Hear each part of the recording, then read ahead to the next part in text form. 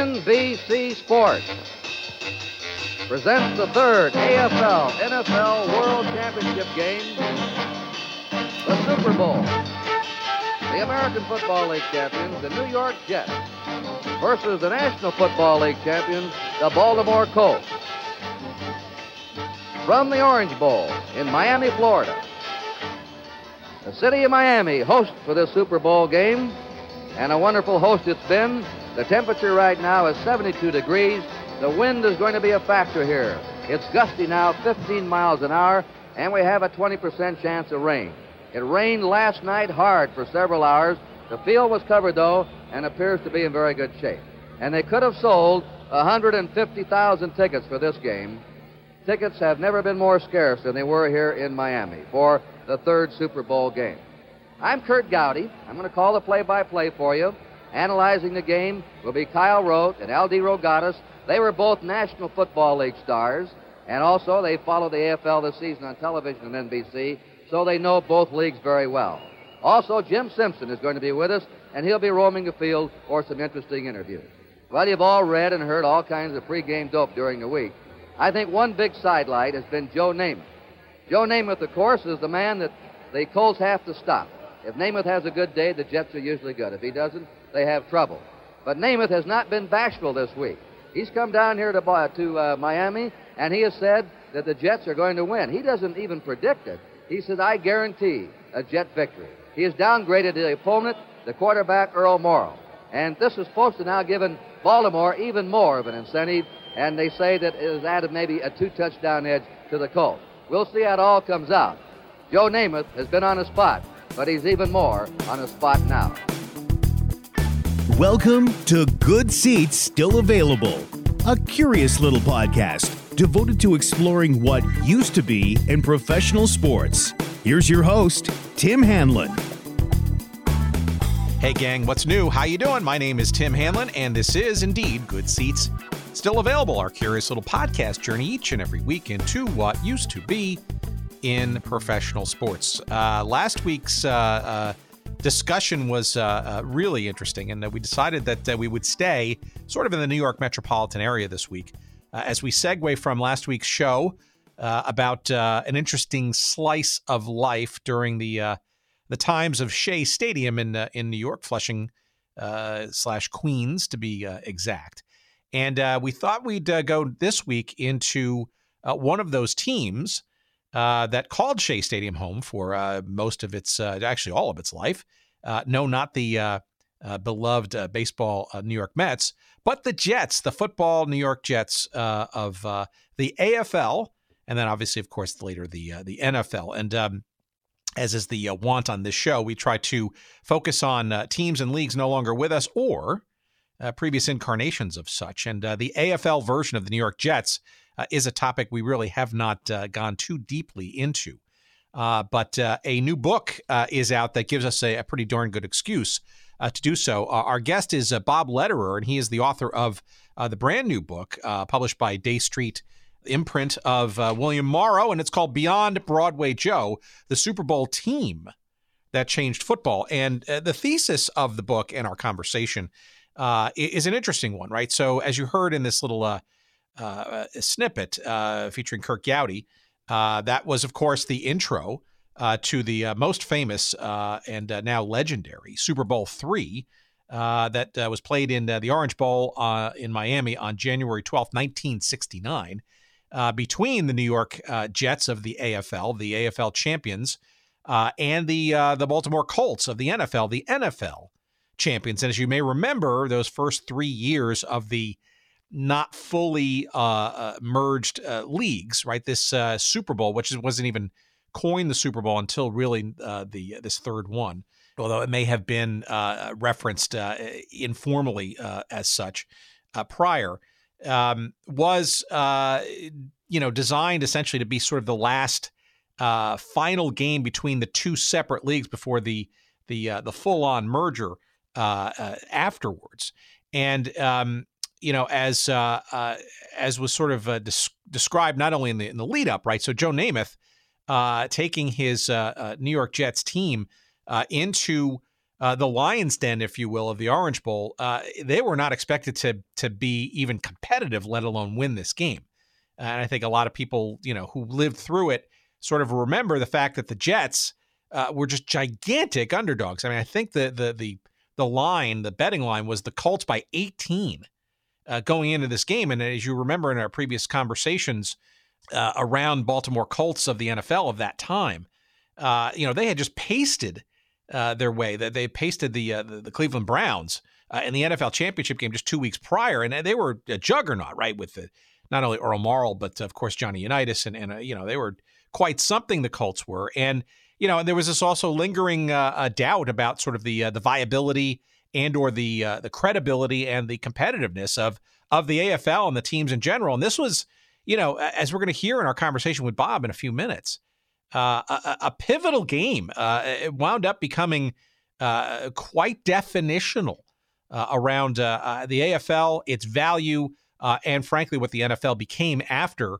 the full-on merger that happened after this game, Super Bowl III. And a lot of the conversation we're going to be talking about today is not just the obvious stuff about Joe Namath, and that's clearly the easy headline for most of the memories of this New York Jets team. The only, by the way, championship version the Jets experienced, of course, which every New York Jet fan will tell you and lament about as the actual date of 50 years now since the Jets won a championship.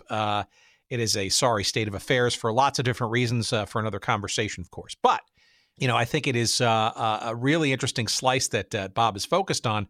It wasn't just Joe Namath. Of course, he the marquee name, the superior talent, a lot of the excitement around the team, no doubt. But let's be honest, one person does not a team make. And as we'll hear in this conversation, Bob got the opportunity to talk with most of the folks that were part of this team. And by the way, not just the 1968-69 team that won the Super Bowl, but frankly, some of the components and the cogs and the pieces that constituted and made up this team as it emerged from its original form in the AFL, that being the New York Titans. A previous episode there, you can look that one up too, with our friend Bill Reisick. But becoming the Jets and then what became ultimately, despite the fact them being huge underdogs, the ultimate champion of the national, the combined NFL and AFL Super Bowl III champions. That's our conversation this week. It's a very interesting one, a subtle one at that.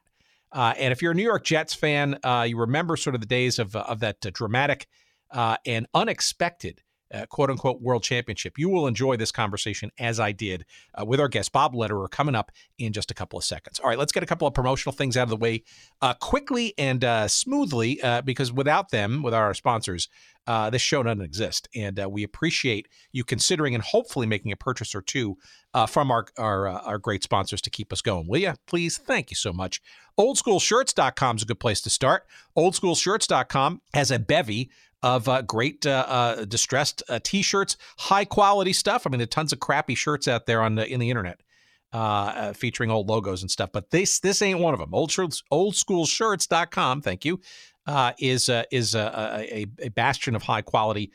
They are lovingly made. They are very interested in the history of a lot of these teams and leagues. And by the way, it's not just sports franchises and leagues that are no longer with us or previous incarnated, but it's also really cool stuff like old radio station logos and call letters and all other kinds of sort of pop culture things and malls and amusement parks, all that kind of stuff. OldSchoolShirts.com, and they're making all kinds of new ones all the time.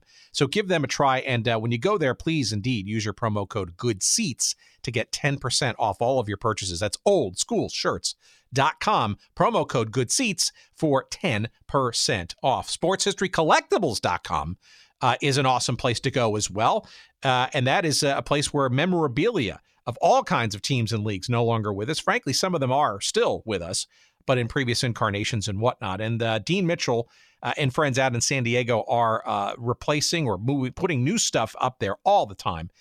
Very well photographed versions of all these things that you can sort of see and get a real good handle on what you're buying. And you're going to find yourself sucking a lot of time out of your day, as I do often by going through all those cool things and and then considering, I think, of what the kind of things you might want to purchase, right? Maybe it's from the AFL, maybe it's from various soccer or baseball or basketball or hockey or golf or whatever. It's all there. And an amazing array of stuff at sportshistorycollectibles.com. And when you finally decide that there is something that you absolutely must have, and I think it's a matter of when, not if, you want to use a promo code there, and that's Good Seats. The promo code Good Seats will get you 15% off all of your purchases early and often at sportshistorycollectibles.com. Again, promo code Good Seats for 15% off all of your purchases there. Okay, and now, last but not least, our friends at 503 Sports in Portland, Oregon, the beautiful Pacific Northwest of our great country. 503 Sports, the king of throwbacks, and the actual website is 503-sports.com or 503-sports.com if you're a persnickety Webster's English dictionary devotee. And at 503 Sports, you're going to find not only some great lovingly crafted T-shirts with the logos and stuff of teams and leagues that you may remember and just maybe have, or perhaps have just forgotten, but also some very awesome and handcrafted limited edition throwback uniforms that are painstakingly put together. They make them only in very small batches. But we're talking about, for teams and leagues no longer with us. And if you really want to show your sports fandom and really stand out, I mean, if you want that old XFL jersey, if you're looking to create a little stir with an old WFL, World Football League jersey, perhaps something from the World League of American Football to confound your friends and say, have them say, what the hell is that and where did that come from? And there was a team in Sacramento called the Surge. What are you talking about? All that stuff and more is yours to find. And frankly, you can even suggest some ideas. They are very open to your suggestions. And that's at 503 Sports. That's 503-sports.com. And of course, we've got a promo code for you there. That's Seats. Seats, yes, that's the promo code at 503 Sports. Again, it's 503-sports.com. Use that promo code SEATS and get 10% off all of your purchases there as well. Please indeed visit them early and often, not just them, but all of our great sponsors. And we thank you for doing so tremendously. All right, let's get to our chat. A very interesting chat. I learned a ton in this conversation, as I often do, but perhaps a little bit more than normal.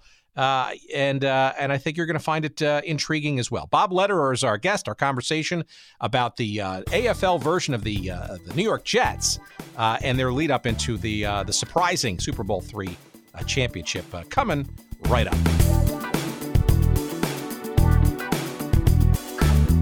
There's no question that the Jets, right, and having grown up in the New York metropolitan area, I would call myself more of a Giants fan, but my first ever football game was at a Jet game at Shea Stadium.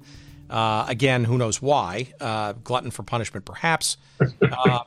But it's clear that the Jets, right, whom we know and partially love today, got their start in the AFL. And a lot of your book centers around, the year and the success of the team in 1968, 1969, culminating in that Super Bowl III championship. But I think a lot of people in today's generation sort of, it's completely lost on them, whether, understanding the dynamics of the Super Bowl and they have, frankly, I had to add the last chapter, why it changed everything, because my publisher came up with the title for the book. I had Beyond Broadway Joe. They insisted on the Super Bowl team that changed football. And I had told them that verbally, but I had no chapter about that. And so the last chapter in the book is about that. And that probably is the most important part of the book, especially for fans today who, if you're not 60 years old, just don't know what that game did after it was over. It completely. I mean, are we taping now, or what do we do? Yeah, we like to start in medias res. So okay. I mean, just to give you an example, Jerry Philbin and Bob Talamini, two of the really good players on the Jets, both told me in my interviews with them that they had heard rumblings that the NFL was not going to accept all the AFL teams, despite the merger agreement, if the Jets got blown out like Oakland and Kansas City had been. And the two worst franchises easily back then were the Boston Patriots and the Denver Broncos. So imagine if the leagues had merged, quote unquote, and the Patriots and the Broncos didn't exist today. You know, they might have put another team in Boston later and another team in Denver later. Who knows? You know, there's been a lot of franchise shifts in other sports, but where would Tom Brady be today? And where would John Elway have played his football for all the years he played? I mean, and no fan today is at all in touch with that. I mean, I wasn't until I, did this interview. In fact, I talked to some people from the Patriots franchise back then. They knew nothing about it. And yet, Philbin was telling me, he was insistent that he was hearing this in the locker room in the 2 weeks before Super Bowl III was played.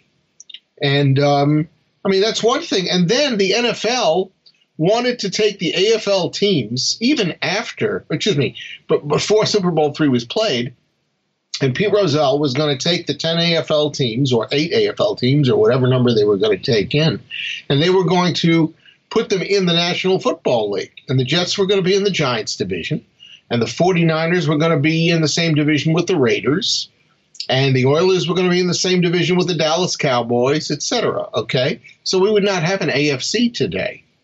And we would not have a Super Bowl because they had decided that the AFL teams were so pathetic that there was no point in having this big Super Bowl game, which was always going to be a rout.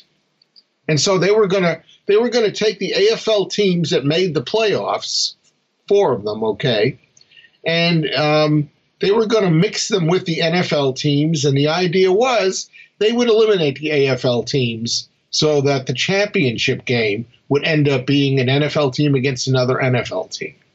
That was the plan. Yeah, that's interesting because, and it really came to light in our conversation a couple of weeks back with Jack Gilden, who wrote A Collision of Wills, which essentially is sort of the sort of main meat, I guess, of the 60s in the Baltimore Colts, right? And yeah. And it's interesting, and people of a certain generation, right? They don't sort of recognize all this, but to your point, right? Those first 2 Super Bowls, right, were really no contest, and it was sort of, after halftime there were complete mismatches. No, and the fact that and how the Colts had won the NFL championship in '68, leading into what then was going to be the 1969 Super Bowl in January of that year. They won that going away against the Cleveland Browns. It wasn't even 34-0. It was, and they had beaten the Colts. They'd given the Colts their only defeat that year. All right. Well, let's wind it back a little bit. Maybe sort of we can maybe set the scene a bit, sort of how this team kind of got to this precipice, and I think, and then we can sort of maybe segue finally into just how dramatic and life altering, I guess. When it comes that's fine because that's how the book really is positioned as well. Well, before we can start the conversation. We can start the conversation there. That's no problem. No, before we do that, give our audience a sense of why this Jets story in general is of interest to you in the first place. Are you in the industry, so to speak, or how did you sort of come about to pursue this and try to get this documented in book form? I'm a fan since 1963, when the Titans became the Jets, quite by accident. I turned on WHN one night. And lo and behold, Bob Murphy is doing the Jet game. And I become a Met fan that year. And I went, whoa, what is Bob Murphy doing football? And what is this? And so I listened to it and I went, well, there's no more baseball season. So, here I was 12 years old. There's no more baseball season. So I got to have something to keep my attention during, the off season. So I'll follow football. And frankly, it wasn't long thereafter that I started to pay attention to the Knicks and to the Rangers for the same reason. But the Jets always had my interest because I was learning football literally by watching the Jets evolve from a laughingstock, even in the American Football League, to a team each year that was adding 3 or 4 building block players season by season. And I was learning football as I was watching it. And by 66, 67, I was very curious. How good was Larry Grantham? I mean, he was a terrific linebacker in the AFL, but would he be a good linebacker in the NFL? And I looked at Don Maynard and I said, wow, the guy catches, 70, 80 balls a year. And nobody can guard him when he goes deep. How would he do in the NFL? And the only thing I came to understand that was probably pretty clear was someone like Curly Johnson, who was a punter. I mean, a punter is a punter. If you give him, the time to get his kickoff, there's no difference between the punting and the two leagues. So that was the only thing. By 68, I was really hooked. And I was waiting for this team to live up to the 5-year plan that Eubank had announced when he got hired in 1963. He had taken 5 years, which turned out, I think, to be 6 in Baltimore, before he made them a championship team. And he said he was going to be able to do the same thing in New York. And after the 67 season, where they finished a half a game out of first place, I was really revved up for the next year. And they made 2 big trades in training camp in 68 that signaled to me that this was serious stuff, because they finally got a backup veteran quarterback behind Namath, Babe Parilli, in case Joe got hurt. And they brought in Talamini from Houston, and he was an all-AFL league guard. I couldn't understand how they traded and got an all-AFL guard, and the guy had been a guard on the All-Star team for 6 years. The guy was a very good football player. And so I figured something was up. Okay, so now we fast forward to the Super Bowl game itself. For 2 weeks, and you know the story. For 2 weeks, we, as every fan, Jet or no, was told the Jets have no chance to win this game. Thank you, Jimmy the Greek Snyder, who went position by position in Vegas and gave points to the Colts, a point or two here advantage in running backs. And I think the only position that he had even was quarterback. He thought Earl Morrall was the equal of Joe Namath. But every other position, offensive line, wide receivers, defensive line, linebackers, everything else, he gave the Colts 1 or 2 points. And when he was done, he had the Colts favored by 17.5 points. I didn't think the Jets were going to win the game. My hope was that they would not get embarrassed. That was really it, because I was surprised by the ease with which Green Bay had beaten Kansas City and Oakland. I thought they were both pretty good teams. And when they won, first of all, as the game started and they got a lead and they held a lead and they kept blunting Baltimore and their offense, I got more and more enthused. I was 16 years old and my hormones were just raging. And my adrenaline and everything else. By the end of the game, I was an incredible high. I was on an incredible high for a week. And I remember going to high school the next day, and I had friends who were Giant fans who, without any exception, came up to me and said, congratulations, your guys deserve to win yesterday. Well, I mean, today they'd probably rag on me and tell me if they played 99 more times, the Colts would win all 99 of them. But back then, they gave the Jets full credit. And so having experienced the low and the little expectation that they were even going to be in the game, much less win the game, and then to steadily watch that game evolve and the Jets get the lead and then get control of the lead and then win the game was just a startling event. But there was something else, and that is that I was able to watch the entire game on television. Well, what's the big deal with that? Well, I was also a Met fan. The Mets won the World Series that year. They won the World Series in the middle of the week, and the game was played in the afternoon, and I was in high school. I didn't see those 3 games at Shea. I heard about them. I saw some highlights when I got home. The last one, Game 5, when I heard they were winning in the 9th inning, I cut the only high school class I ever cut and walked to the subway where I had to go to get home every day and waited outside the subway until the Mets had actually, clinched it and it was over. So I never got to see that. And then the Knicks won the NBA title the next spring, and the game was blacked out in New York until midnight because ABC didn't want to show it live in New York. So being fans of those three teams, but having really totally experienced the Jets and what happened, I was really into it. But there's another thing, and that was I love Joe Namath. Everybody loved Joe Namath. But I was a bigger fan of Jerry Philbin and of Emerson Boozer than I was of Joe Namath. They really got my attention because of the kind of players they were. And I won't go into it now. Well, we can talk about it when we actually, do the interview. But so I always had this really fascination with all the other guys on the team. And I wrote the book because about 4 years ago, I was sitting in my family room in January, and the NFL Network was showing Super Bowl III. And my two boys, who were both teenagers, were sitting, and I said, hey, I want you to watch this game. This is a very, very critical game in the history of the National Football League, and I want you to see how the Jets won. And I'm sitting here and watching it, and one of my sons points out Philbin. Boy, he looks like a good player, and I told him about Jerry Philbin. And then the other son says to me, Winston Hill, that 75 playing left tackle, he's killing the Colts. And I said, yeah, the guy was an all-pro at left tackle 4 times, and then he became an all-pro at right tackle 4 times. And he should be in the Hall of Fame. And I'd always wanted to write a book because I'm a writer by trade. And my wife walked in, and she said, so when are you going to write a book about these guys already? And I said, I haven't had an angle on the book until just now. And she says, and what's the angle? And I said, I'm going to talk to everybody else on the team not named Namath. And I'm going to get their stories of what happened that year. And that's how the book came about. So why don't we get our audience a little bit sort of in the early days of your Jet fandom, right? Because it's clear being a Jets fan from the earliest days, right? Or at least when they were reincarnated from the Titans. And we had a really good conversation about the Titans with Bill Reitzik.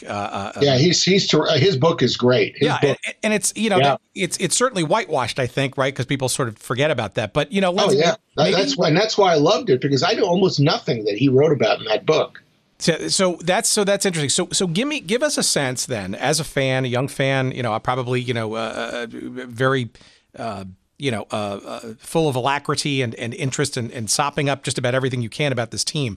How do you become a Jet fan? What did you know of the Titans? And I suspect that first year, right, was, going to games at the Polo Grounds, which is probably not the most exciting and fun experience. I went to one Jets game in the 60s. Oh, interesting. So I couldn't afford to go. I lived in Flushing, right by the ballpark. At first I lived near the Unisphere, 2 miles away from the ballpark.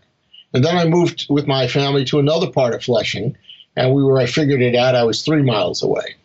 But I only went to one Jet game because it was fairly expensive. I think a ticket was $12 or $15, which for a teenage kid, I didn't have that kind of money, and my dad wasn't going to give me that kind of money to go to a game either. So do me a favor and just kind of cut me off, because as you can hear, I can get pretty wound up and start to talk. Well, no, that's right. So, all right. So then tell me how this Jets thing came into being. Like, maybe you can regale the audience a bit in how did this sort of renaming of the team and this repositioning of the team? Well, you know what? I'll be honest with you. I didn't even know there was a Titans. I was completely in the dark.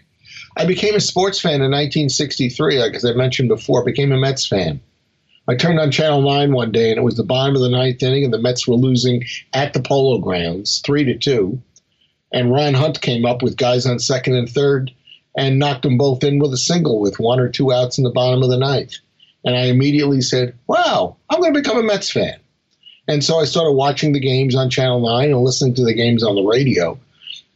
The season ended, and that was it. And then, as I mentioned to you, I just happened to turn on WHN one Saturday night while I was at my grandma's apartment, and heard Bob Murphy doing the game. And I just decided right then and there, well, like I said, the baseball season's over. I have to entertain myself some other way. So it was football. And like I also mentioned, several weeks later, it became basketball and it became hockey. So it almost seems to me that, and maybe it's your young impressionable age, or maybe I don't know. We'll talk to other. That's what it is. When you're 12 years old, and you really don't have any other outside interests. My grandmother tried to get me interested in stamp collecting, and that was fine. But It's also a testament, though, to I guess what was the marketing of a team, right? With a brand new stadium, right, that itself was originally designed for, I guess, at the beginnings, a Continental League baseball team that never materialized. That was the idea, but it didn't really get its start until the Met franchise was created by the National League. And the other thing, part of it is, to be honest with you, Tim, because I lived in Flushing, I didn't just look at the Jets and the Mets as my team to root for. I literally thought of them as my backyard team. It's like, it's like here in Chicago, if you live in Wrigleyville, the Cubs they're not only your team, but, you can reach out and touch them. The ballpark is around the corner. So besides that WHN AM 1050 broadcast and Bob Murphy, how much overlap was there with the Mets? Like I've seen in nothing, because the season was well underway, I believe, and the Mets season, in those days the season ended in September. The World Series was over by early October. No, but I mean in terms of the sort of relationship, if you will, or sort of the guilt by association. You had two new teams in that brand new stadium. My research, I've got an ad that shows, a Bill Gallo cartoon showing how Mets manager Casey Stengel was essentially entrusting the Jets faithful with the Mets audience. It was almost like a blessing. Well, and don't forget, back then there was a conscious effort, because the Mets had become so popular, to rhyme with the Mets. So you had the Jets, and the Nets came not far thereafter. So, it was just something that people did. They were trying to rhyme with the team that had won a lot of people's hearts, even though they couldn't win many games. So give us a sense then of those early years of you being a fan, and frankly also this thing called the AFL, right, which is a whole new construct as well, right? The NFL, and you as a brand new fan, right, maybe sort of didn't understand sort of the history of the heritage of the NFL, or maybe you did. How much of this was the Jets? How much of this was the AFL? How much of this was New York? Give us a sense of sort of being a fan of this team in this renegade league during the early to mid 1960s. I didn't think of it as a renegade league. I didn't think of the American Football League as anything other than the fact that I couldn't watch it on TV. In '63, ABC still had the games, and they had a game of the week. And I do not recall watching a Jet game on the ABC AFL game of the week that entire season. My first recollections of the Jets come the next year when NBC has a contract, and the road games are televised. So that's when I started to really be able to watch these guys play. I just thought of these guys as football players, and I had no cognizance of whether these guys were any good, except the Jets lost a lot of games. They were 5-8-1 in '63 and in '64 and in '65. And yet I had the sense they were getting better, even though their record wasn't getting any better. And that was because the league was getting better. And I didn't really have much knowledge about that either. I just started to read everything I could get my hands on. And in those days, there were any number of newspapers in New York City. And so I would just grab as many as I could get. I didn't go out and buy everything, but I remember we had the Herald Tribune being delivered at home, and my grandmother read the Daily News, and so I'd read that. And I remember she had some people that would come visit, and they brought a New York Post with them. And there was my uncle read the World Telegram and Sun and brought that when he came to visit us. So I was just reading a lot of different sports sections and getting what I thought was some very different points of view about the Jets as a team. There really wasn't much else into it because, again, I was learning about football on the go. And I was learning about the Jets at the same time. And it wasn't, as I mentioned before, for a couple of years until I got curious enough to wonder, are these guys any good? Could they play? Because the NFL was obviously the standard. And you could watch Y.A. Tittle play, and I did. And you could watch the Giants play on the road, and I would watch their games somewhat. But, who knew if these Jet players were any good? And it really wasn't until Namath hit the scene that everything kind of exploded because NBC wanted to put him on every single week if they could. They couldn't show his home games, but every road game, was on. And the NBC just tried to lure college players by telling them, if you sign with this league, all your games are going to be televised in color next year. And CBS wasn't doing that with the National Football League. So there was a lot of things going on simultaneously to try to capture the interest and the attention of American sports fans, to football. Well, it seems though that the Jets' early years, the first years in Shea Stadium, were before Namath, right? That was Matt Snell, and Matt Snell was the big star, and he had a fabulous rookie year. And I talked with him at great length in the book, and I said, Matt, you had your best year as a rookie. Why is that? And he said, look at the competition I was playing against. And he said after that, the league got better every single year, and it got tougher and tougher to excel. Yeah, but it seems like the fans really did take to the team in those first years, right? Well, I think part of it was, but I think, Tim, it was a large part of it was the stadium. Yeah. Shea Stadium was supposed to be, for its time, a great place to watch football or baseball. And the Met, look, if you look at the attendance figures for the Mets when they moved from the Polo Grounds, and I think they barely drew I don't think they even drew 1 million people. If they did, it was just over it. But when they went to Shea Stadium, the attendance exploded because it was a beautiful, clean ballpark with great sight lines and no posts and that sort of thing. And for football, Shea Stadium was pretty darn good, as a football venue. And Sonny Werblin jazzed up the ballpark. You said you went to see a Jets game. Well, Sonny Werblin put a complete band, a professional band out in left field, near the wall. And he had this little jet plane going up and down the sidelines every time the Jets scored. So he recognized that football could and should be more than just football. It should be an afternoon or an evening of entertainment.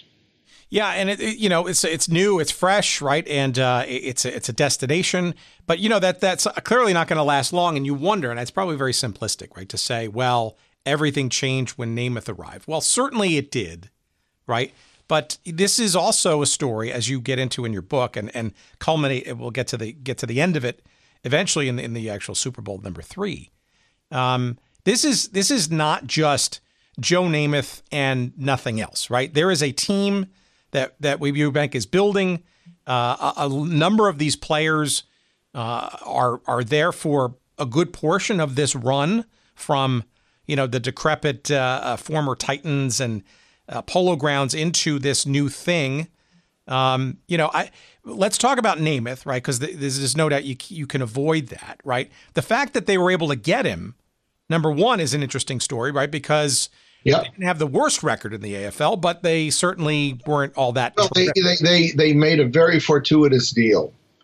But let me get to the point that you first made here, and that is how good the rest of the team was by 68.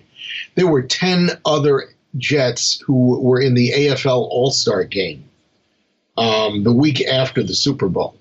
There were 11 all told. Namath was the 11th. And Jerry Philbin was a great defensive end. He made the all AFL all-time team, as a defensive end, and he only played 6 years. John Elliott was a right tackle. People today, Jet fans, they mix up John Elliott, who played offensive tackle in the 80s and 90s for the Jets, with this guy. John Elliott, the defensive tackle, was an absolute dynamo. And, I found it, I knew that he was really quick and that it made him really hard for, offensive linemen to block him. I had no idea exactly what that meant. And just to give you an example, Ed Buddy was a 295-pound, 6'5" offensive guard, and he played opposite John Elliott. Buddy played for Kansas City. And I talked to Buddy about playing against Elliott because he was dead when I was writing the book. And so I needed somebody who could tell me how good a player this guy was. And I said, why didn't you just run over him? You had him by 2 inches, and 50 pounds. And he said, I couldn't. And I said, what do you mean you couldn't? He said to me, I couldn't get a clean shot on him. I would try to hit him right between the numbers. And he was so quick, he'd get out of the way and I would glance off his shoulder and he'd still be there to make a play. I mean, I've never played organized football, but when you hear a guy of that size talk about this guy against him who's smaller, but just so quick that you can't get a clean shot on him, it really says quite a bit about his talent. And then on that same team at the All-Star game, you had Maynard, who went into the Hall of Fame, and George Sauer, who was probably in the top 3 wide receivers in the league at the time, and even Pete Lamons at tight end. And they had any one of their offensive linemen could have gone to the All-Star game, and I think as two of them did. They just had such a good team. In fact, Tim, one guy in the interviews I've done said to me, what's the legacy of that 68-69 Jets team? And I thought about it, and here's what I came up with. In the 60s, even though I was a Mets fan, I had to have the highest regard for the history of the Yankees. And Mickey Mantle was my favorite player. He was everybody's favorite player. But everybody in the 60s knew about the 27 Yankees, because that was considered the greatest baseball team of all time. Of course, that's the year that Ruth hit 60 and Gehrig hit 47 or 48. Ruth out-homered half the teams in the league just all by himself. And I look at the 68-69 Jets team because of the talent and because of what they were able to do that year, not just the Super Bowl, but how beautifully and how well they played the whole season as a unit, offensively and defensively. That, this is the 27 Yankees if you're a Jets fan. They've never had a team that was as loaded as that team was. And that is a real testament, to Weeb Ewbank. And we should devote a lot of time to him because Sonny Werblin spent the money to sign a lot of players. Weeb Ewbank had the more gargantuan task, and that was turning really good, talented collegiate athletes into top-notch professional football players. And that's coaching and even more coaching. Yeah, so in your estimation then, who or maybe there's multiple who's, were responsible for, this buildup of this? It was no doubt it was Weeb Ewbank. There's absolutely no doubt. Because he not only was the coach, he was the general manager, and I was told he made all the draft picks. He took advice from, some of the assistant coaches, because assistant coaches in those days were the scouts. They would go out on Saturday if the Jets were playing at home, and they would scout players, on the East Coast. And if the Jets were playing on the West Coast, they would break up and they would go and watch, West Coast college teams. But Ewbank had the final say, and he made some horrible choices. But in building not only the team that he built, he used a unique philosophy. He put great emphasis on intelligence, not just on size. The Jet players told me how the Kansas City Chiefs used to run out on the field before they'd play them. And they would run on the field in order of size, the smallest guy out first, and then get bigger and bigger and bigger and bigger.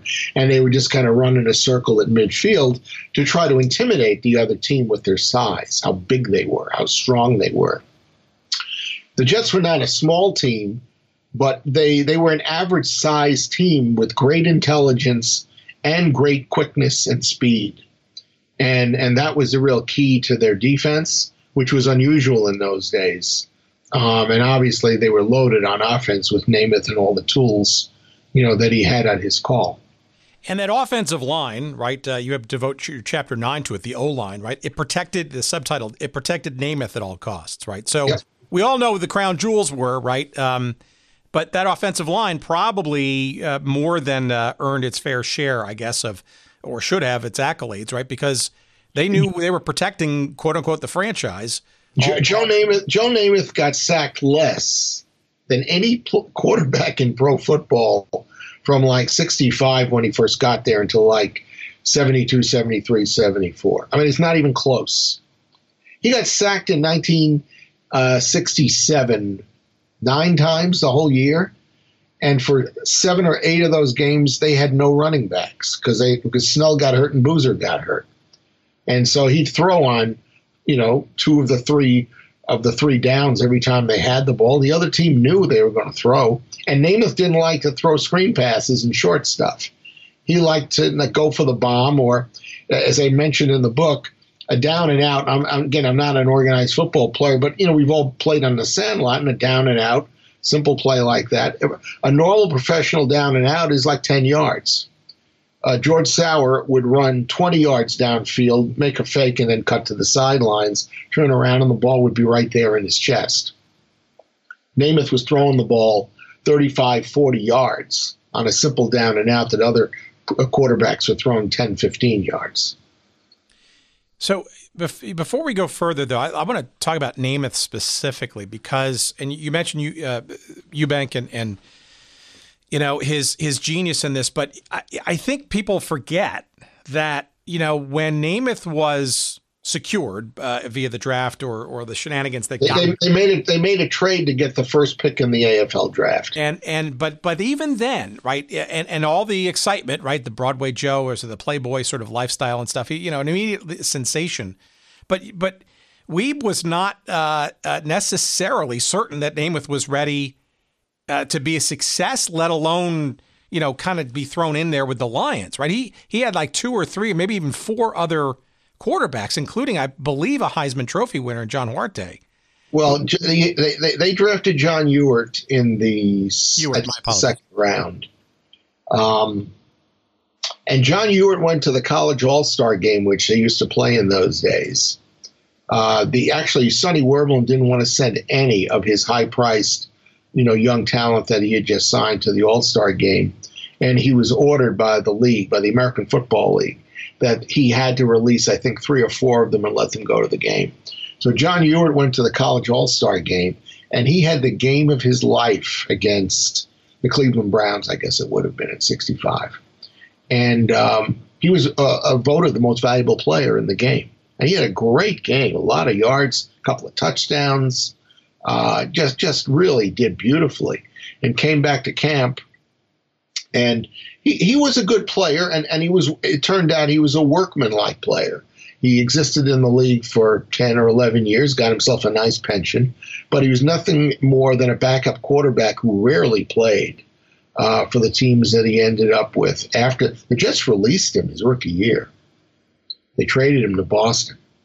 Namath, he didn't really have a lot of competition. In fact, one of the interesting things to me is in my conversations with Ewart, this is not in the book, I said to John, you signed with them after Namath signed with the Jets. Why did you go to the Jets?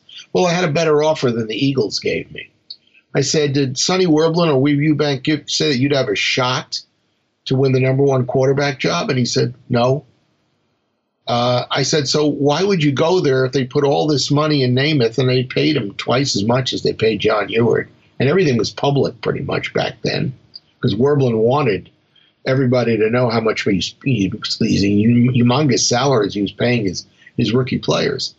And I actually asked John Ewart, you're a Heisman Trophy winner who played at Notre Dame and had won accolades. It doesn't sound like you were all that competitive, that you had a fire in your belly to fight to be the number 1 quarterback. And he just kind of chuckled and said, well, I wanted to play, but I wasn't going to make a big deal about it.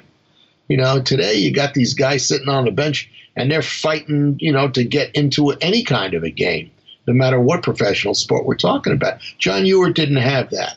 Namath didn't start until the 3rd or 4th game of his first season. They had a quarterback named Mike Tolliver who had been there for the year before. He was from Illinois, and he had a great arm, but his arm didn't really work that well because he couldn't hit his receivers.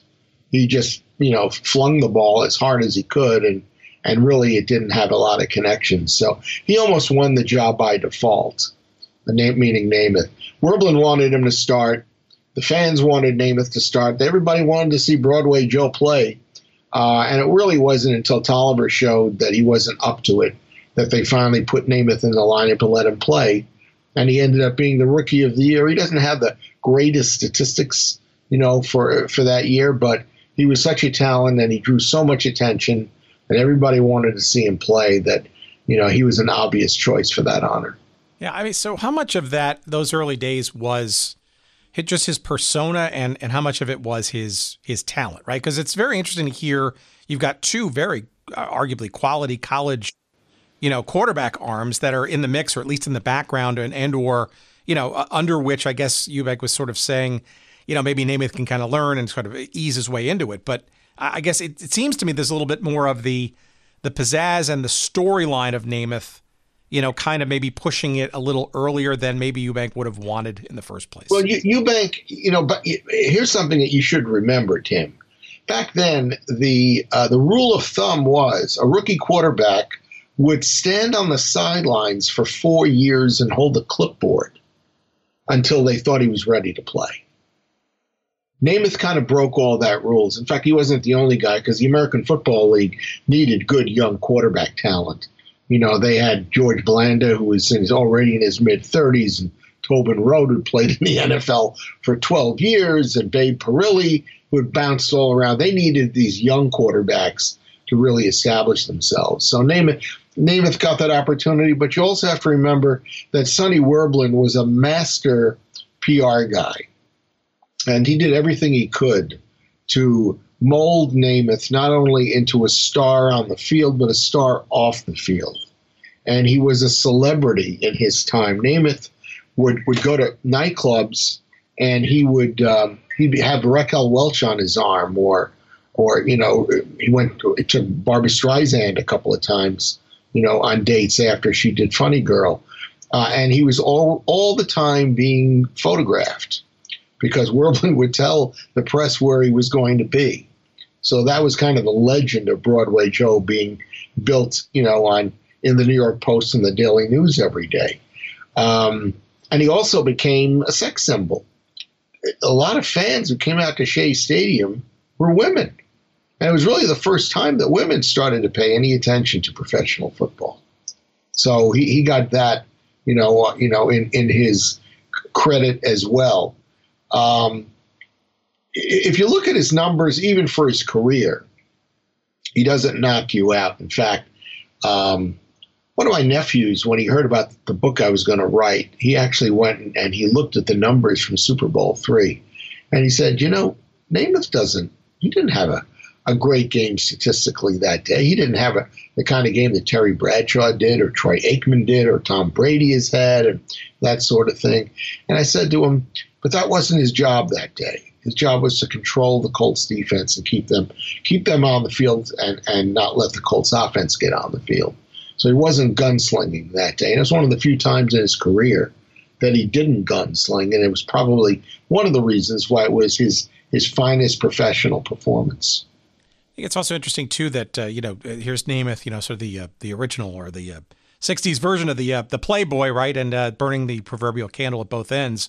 Didn't seem to affect him on the field, really, right? He only seemed to get better and better. 67, right? He's throwing over 4,000 yards, right? Which was a record. Well, in that year he threw for 4,000 yards because they had no running game, and he was throwing on almost every down. But you make a great point because he had a ritual on Saturday night before a game. It went something like this. He wanted a blonde and 2 Johnny Walker Reds, and he was set for the evening.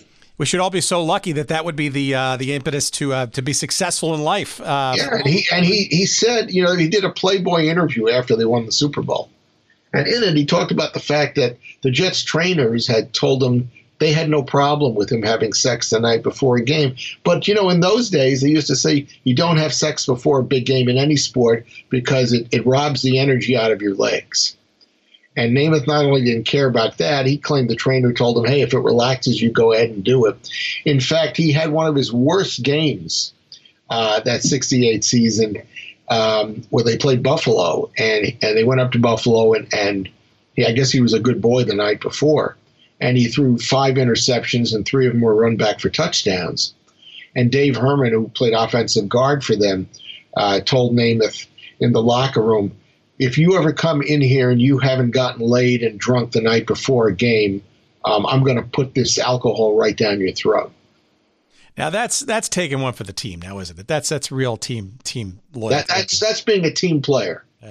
So, all right. So let's a couple of things along the way here, right? So a couple of very important events sort of during this period of time leading up to this game, and we'll get to it.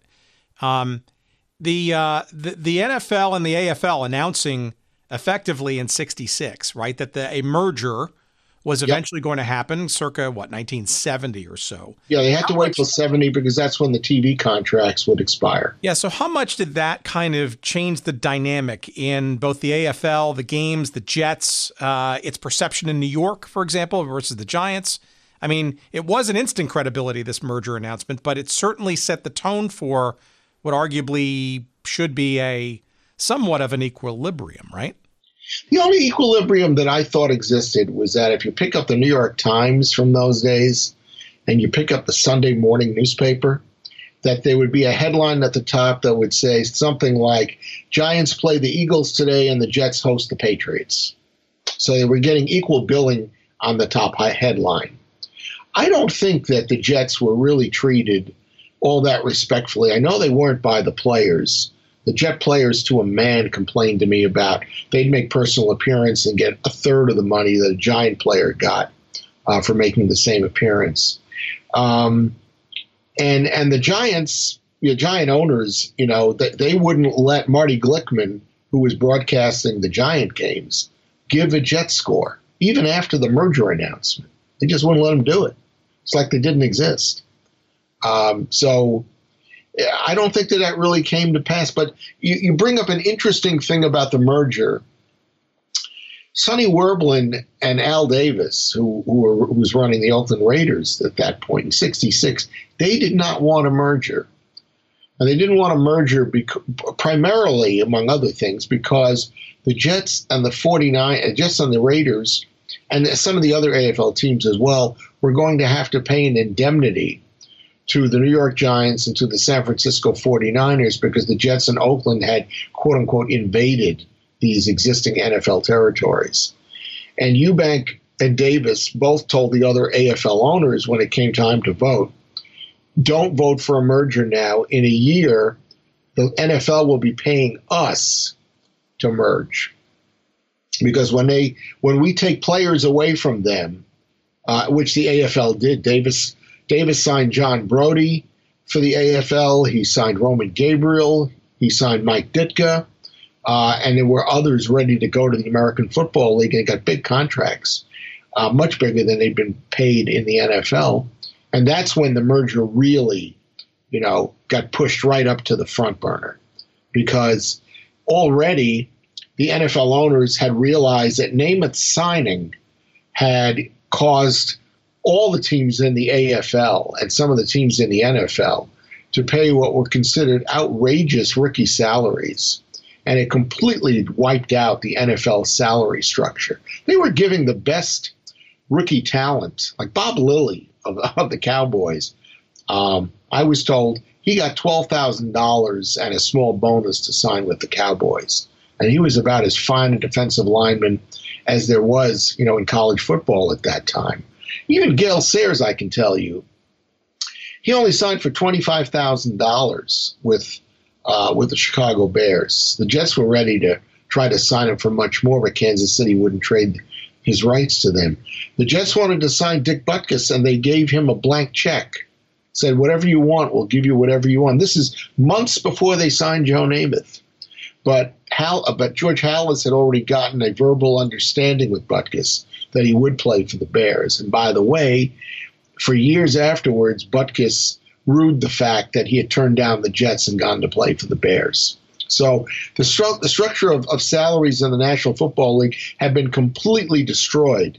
And that was step one to force the NFL owners to try to get a merger. And then when Al Davis started stealing some of the NFL's best talent, well, that was it. That got the merger rolling right away. But even then, Werblin and Davis didn't want to have a merger. They wanted to hold off and really hold the NFL's feet to the fire.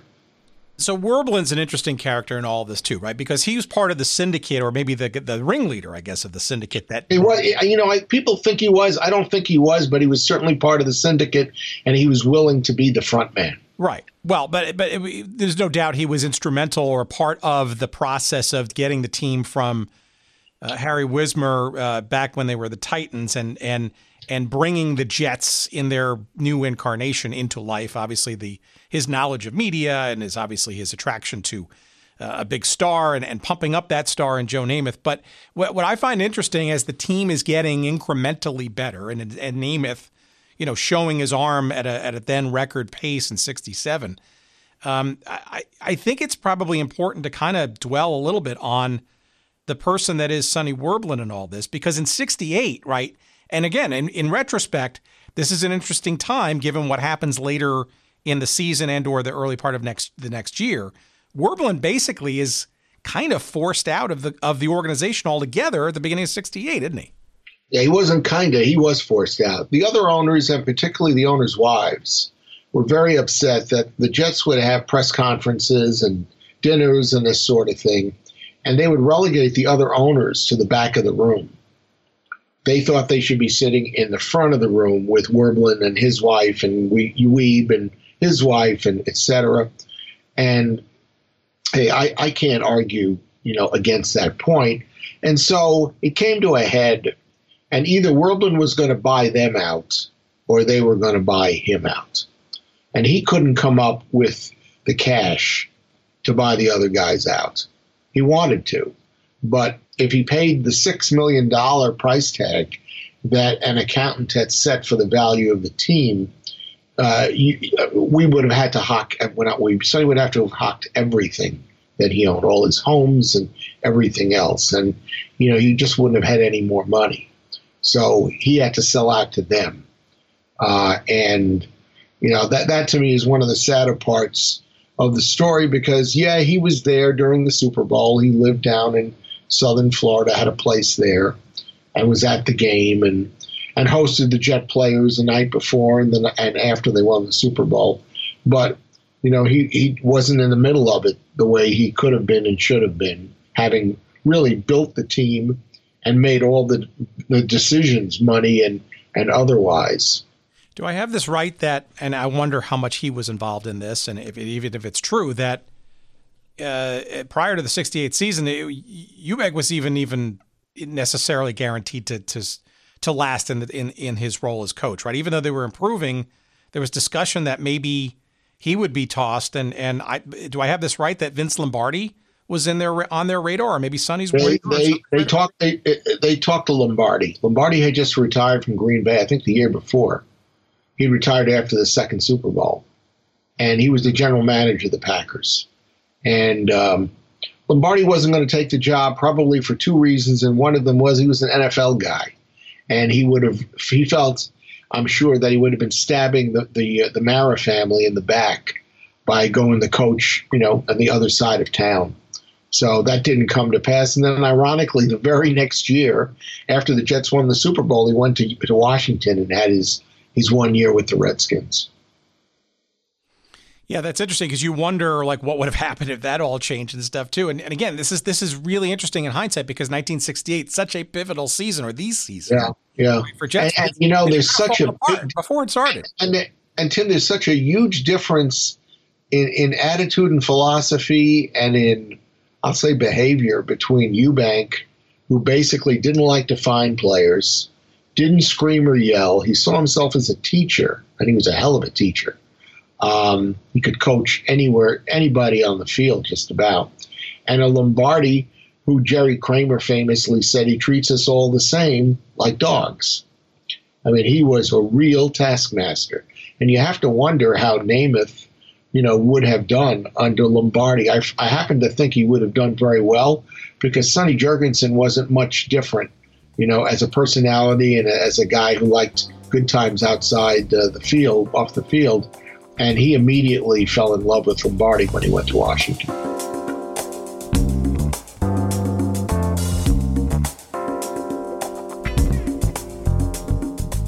All All right, time for me to catch my breath, get a cool, tasty beverage, and remind you, while we do so, that our friends at Audible are here to remind you that you can get a free audiobook download of your choice from over 180,000 titles. If you go to audibletrial.com/goodseats and use that link, of course, to try for yourself a free audiobook on us, gratis, if you will. And you will love the idea of audiobooks. It's an awesome way to kill time and occupy and stimulate your mind, perhaps when your eyes are busy doing something else. And of course, there are plenty of interesting books to be found, especially in the world of sports and sports history. I think our audience might enjoy a few of these, of course, including the seminal work by baseball legend Jim Bouton. It's called Ball 4. It is not only written, but it's also narrated by him. You could use your free credit for that book. And of course, as you know, Ball 4 centers around the 1969 one-year wonder that is the Seattle Pilots of Major League Baseball, but obviously the background for a whole lot of other observations about the sport of baseball. And it remains to this day perhaps one of the most celebrated writings about the sport of baseball in this country. Of course, you can also, if you're not a big baseball fan, you can go into the world of soccer with the autobiography called My Turn by Johan Cruyff, the late Johan Cruyff, perhaps one of the world's best ever soccer players. He of Dutch heritage, of course. Plenty of great legendary years at club play as well as national team play for the Dutch team, as well as, for our audience, maybe a little bit of interest, his journeys in the North American Soccer League in the late 70s and early 80s with the Washington Diplomats and the Los Angeles Aztecs. And of course, if you're into football, there's probably no better book, especially if you find yourself really interested in the sort of deep and rich history of the NFL, with the book called NFL Football, A History of America's New National Pastime. It is written by Richard Crepeau and narrated by Marlon May. That, too, is an audiobook that you could choose from over, like I said, 180,000 titles. There's got to be something in there that's going to be of interest to you. And by all means, give it a try. And we appreciate your doing so at audibletrial.com/goodseats. And again, you're going to get your free audiobook download. You can cancel it anytime. And again, even if you cancel it, you can keep that book as long as your device exists. So again, we appreciate it. Give it a try. audibletrial.com/goodseats. And now, back to our conversation.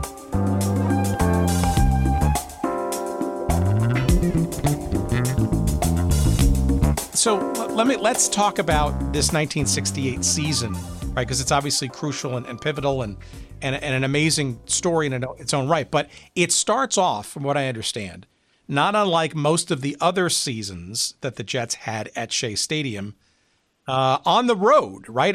It feels to me like the Jets were the second team in Shea Stadium behind the Mets in terms of they always were, but that year was not entirely like that, although the first two games were played on the road. They played at Kansas City, and then they played the Boston Patriots in Birmingham.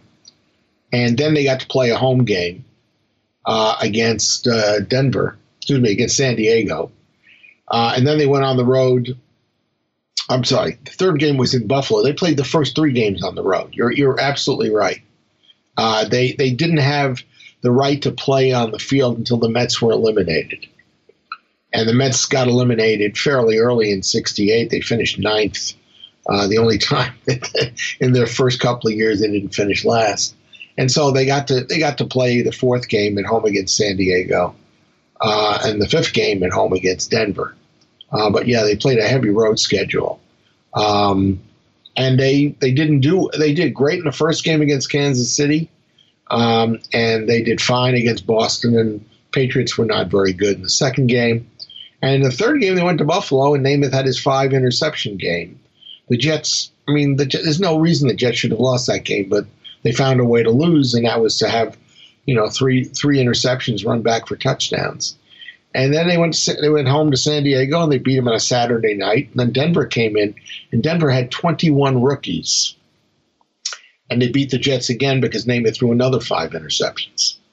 And that was a turning point in the season, because they kind of put Namath under wraps after that, and they had him follow the game plan strictly, which he did anyway all the time. And they emphasized their running game, their kicking game, and their defense. and they won the next 3 or 4 games in a row at Shea, using those strengths, of the team. So I say in the book that Namath had 4 different seasons that year. He had the first game against Kansas City where he was superb, and he threw 2 long touchdown passes, and he made an incredibly clutch 3rd down throw with like 5 minutes left in the game that kept the ball in the Jets' possession, and they ran out the clock, won by 1 point. And Kansas City had Jan Stenerud, one of the greatest kickers of all time, who could hit 50-yard field goals. He was one of the first soccer-style kickers. He could hit 50-yard field goals, no problem at all. And if they'd gotten the ball, they probably would have, gotten a field goal from him, and they would have beaten the Jets. But the Jets didn't give up the ball the last 5-6 minutes, thanks to Namath. So that was his first kind of incarnation that year. And then you have him, with the 5 interception games. And the second one finally gets him to realize that he's taking unnecessary risks with his throws. And so I describe it, they put him in a cocoon. And they said, hand the ball to Snell, hand the ball to Boozer, hand the ball to Mathis, throw a couple of screen passes, throw some short passes to Sauer and to Maynard and to Lamons, and let's just take it real simple. And he did that. And then they played Oakland on the road in the famous Heide game. And they let him loose. And that week and the next week against San Diego, he had his 2 best games of the season. He threw for each one well over 300 yards and 3 touchdowns and no interceptions, and just was an absolute marvel to watch. And then they played the last 3-4 games at home, and they had Perilli play quite a bit because he hadn't had a chance to play. And then comes the playoffs. He has the big championship game, against Oakland, and of course the Super Bowl game. So he had really an up and down type season, and yet he was voted the Pro Football Player of the Year at the end of the season, even though I think he had 15 touchdowns and 17 interceptions. All right, let's talk about the Raiders that season, right? Because it's sort of a tale of 2 games, right? That the aforementioned Heide game, which, for you young whippersnappers out there, right, you could look it up. You want to kind of give us a thumbnail of sort of what was going on and how that game became the Heide game? Because it's... Well, first of all, there's a huge rivalry between the Jets and Oakland because Weeb Ewbank had very little use for Al Davis. Early on in the Jets' history, the 2 teams made a trade, and Weeb traded Daynard Paulson, who was a pretty good defensive back, a good safety, to Oakland for an offensive guard, and his name escapes me now. And Al Davis forgot to tell Weeb that the offensive guard was committed and had to serve in the National Guard for like the first 5, 6, 7 games of the season, and Weeb did not like that. There was also really bad blood because Walt Michaels, who was the Jets' defensive coordinator in the Super Bowl season, had started his coaching career with Oakland in 1962, and he had been let go after 1 season, and rather unceremoniously let go. He'd been treated rather shabbily when they told him that he was not coming back, and so he had really a tremendous amount of anger at the Oakland franchise. And both Weeb and Michaels let that dislike filter right down to the players. And the Jets didn't have a lot of success playing in Oakland in their early years. In fact, famously, the year before the Heide game, they had, I think, played Oakland the next to last game of the season. And Namath had his jaw broken by the Raiders. They'd literally just smashed his helmet off his head and broken his jaw. And that picture of him being hit like that and basically being driven to the ground had been blown up and was put up in the Oakland offices in giant size for everybody to see. So there was very bad blood between the two teams. So the Jets go to Oakland. They have the best team in the East of the AFL, and it's pretty clear they're going to win the AFL East. In fact, they did the next week when they beat San Diego. And it's a back and forth game between Namath, who's having a great game, and Darryl LaMonica, who's having a great game. But a couple of odd things happened. The Jets got incredibly penalized that game. In the first half, John Elliott had been cheap-shotted by Jim Otto, the Oakland center, and when he retaliated, they threw him out of the game. And he went berserk because he said, hey, I'm just responding to what this guy did to me. Well, of course, they didn't have replay in those days, and nobody could see what had actually happened. But Elliott was thrown out of the game. And the Jets got called for 5 or 6 grabbing the helmet penalties that game. And the Jets didn't do things like that. And so they were very frustrated by that. And then in the second half, Jim Hudson, who was their starting safety, and he was one of the AFL All-Stars I referred to earlier, he got thrown out of the game. They said that he had yanked the helmet of one of the Oakland running backs, and it was pretty clear he had not. But he got thrown out of the game, and as he left the field, he gave the half a peace sign to the official, which earned him a fine on top of that. So the Jets, it's a back-and-forth game, and the Jets go ahead 32-29 on a Jim Turner field goal with 1 minute and 3 seconds left in the game. And at that point, NBC breaks and goes to the Heidi movie.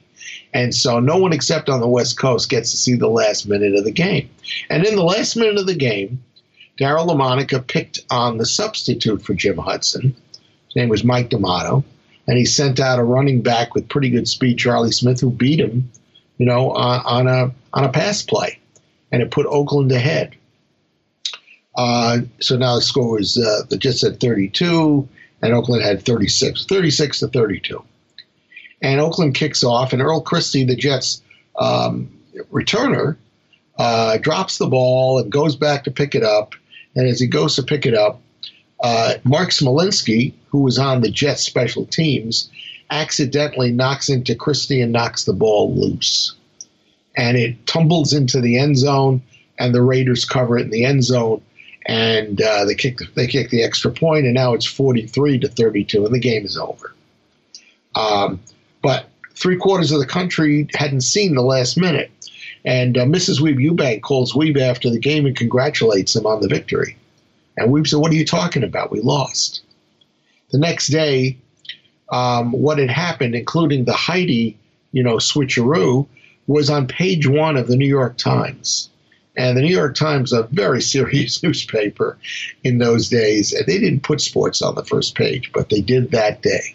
Yeah, and it's the follow through of all of that is the reason why we see overages now when games continue to go into overtime, et cetera. Yeah, after that, both of the networks, CBS and NBC, told their respective leagues that they would not switch away from a game until it was finished from there on. Well, besides that sort of major spectacle / media debacle, right? How much of because the Jets, only lost 3 games that season, right? And to Oakland being one of them. How much was that impetus and or incentive when they were to meet in the AFL Championship in December, and this time at home at Shea? Was there bad blood and or a special sort of, peak, I guess, in the Jets locker room? Or is it just the Jets players told me, again, almost to a man, we wanted the Raiders. The Raiders had to play Kansas City in a playoff game because they had both finished the regular season 12-2, I believe it was. And so they had a playoff game, and Oakland crushed Kansas City. And the Jets wanted to play Oakland again. And they wanted to play him in New York. They'd actually beaten them at Shea the year before. It's the only loss that the Raiders had on their way to the Super Bowl. And the Jets figured, the defensive players figured, that the cold weather was going to be something that Oakland was not accustomed to. And it was a frigidly cold day that day, December 29th, 1968. And very windy, because Shea was always extremely windy with gusts going in all kinds of directions. And just when you would think you'd figured out those gusts, they would change and swirl and things like that. So the Jets wanted Oakland they wanted to get to get even, but the Jets also felt that they could play them even better at Shea because the Raiders were not used to the conditions. And Shea Stadium for a football game for the players was not an ideal place to play, particularly once the weather got bad, because the good part of the field was still not grass covered. They let the baseball field stay out there, except they dropped the mound, the pitcher's mound, to a reasonable height. And there was a peculiar little thing in the end zone, I was told, in the right end zone behind home plate at Shea Stadium. It was, I can't remember exactly what the specifications were, but it was several feet lower in the right corner of the end zone than the rest of the end zone. And the Jet players knew that, and the receivers knew that, and they could make adjustments, and so could Namath. But if you were the quarterback on the other team, even if you knew about it, it's very hard to make an adjustment just for that one game. You come out on the field before the game, and the kickers and the quarterbacks have maybe 15 minutes to throw the ball around or kick the ball around and try to get used to the conditions. So the Jets thought they had an advantage there. Again, nip and tuck game. Oakland takes their only lead of the game with, I guess, it's 8 minutes left in the fourth quarter. And Don Maynard goes to Namath and reminds him what he had told Namath early in the game, and that is he knew that he could get a step or two on George Atkinson, who was the rookie defensive back that was covering Maynard. And he said, "You just let me know. I can get a step on him, and we can go for the bomb whenever you want to." And on the second play from scrimmage, after the Jets had fallen behind, Namath calls that play. And what's remarkable about the play is how far Namath had to throw the ball, and against a wind.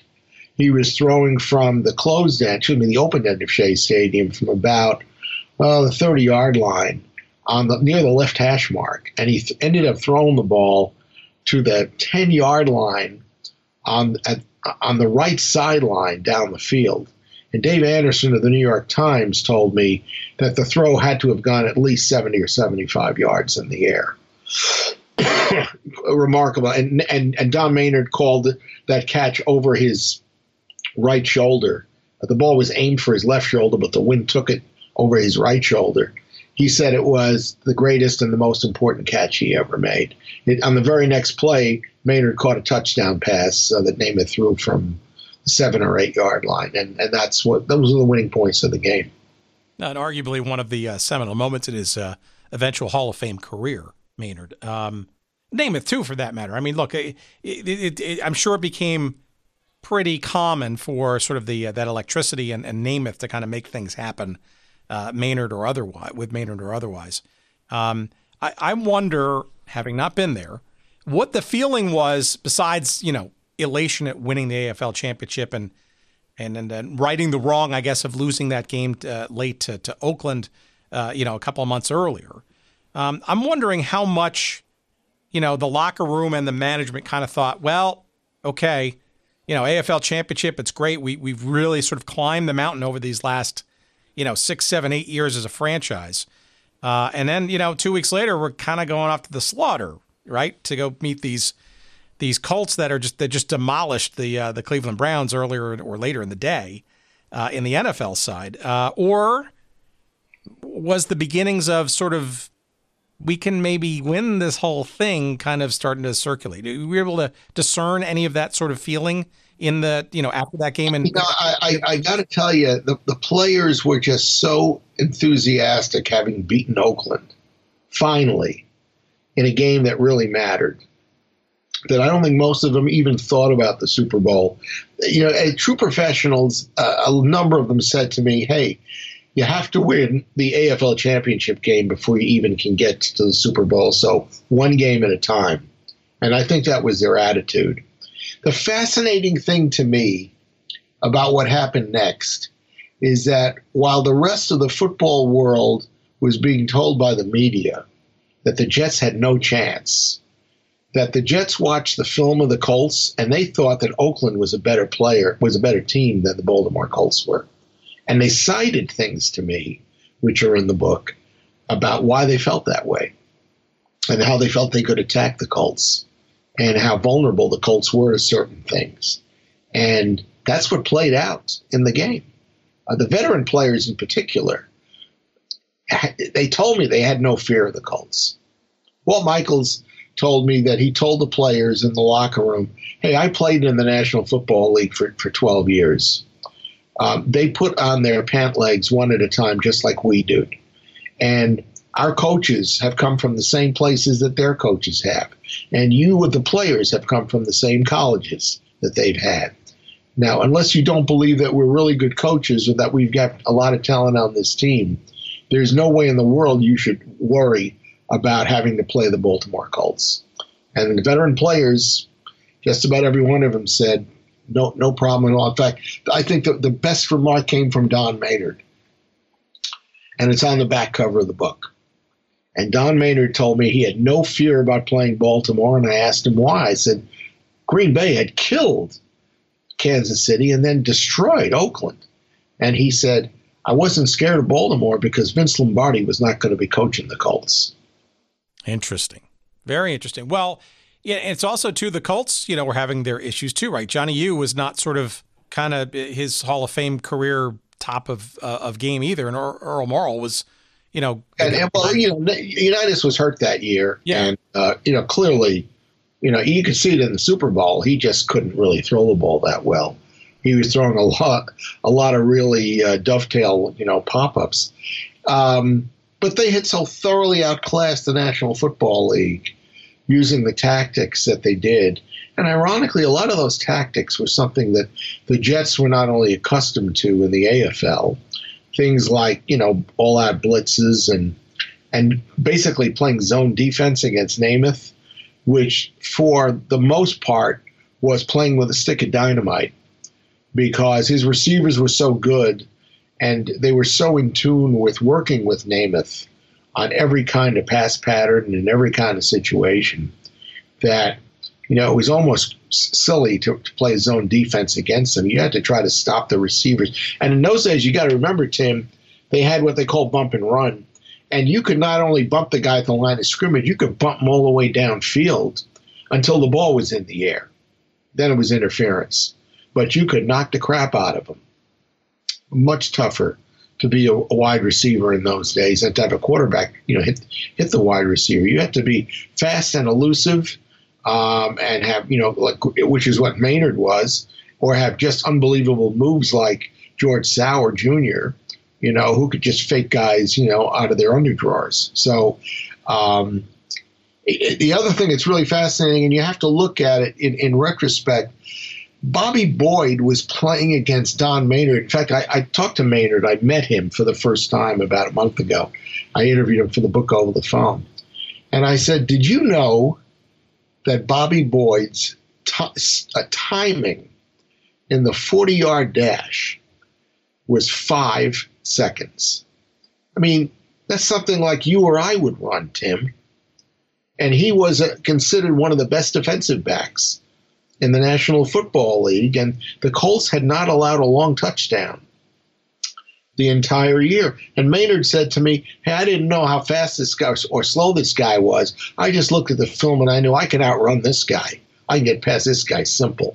And he did a couple of times. And even though he never caught a pass in that game, he scared the Willikers out of the Colts and forced them to double team him the entire game from like the middle of the first quarter on. And that's why George Sauer had such a huge game on the other side against Lenny Lyles, because he was going one-on-one.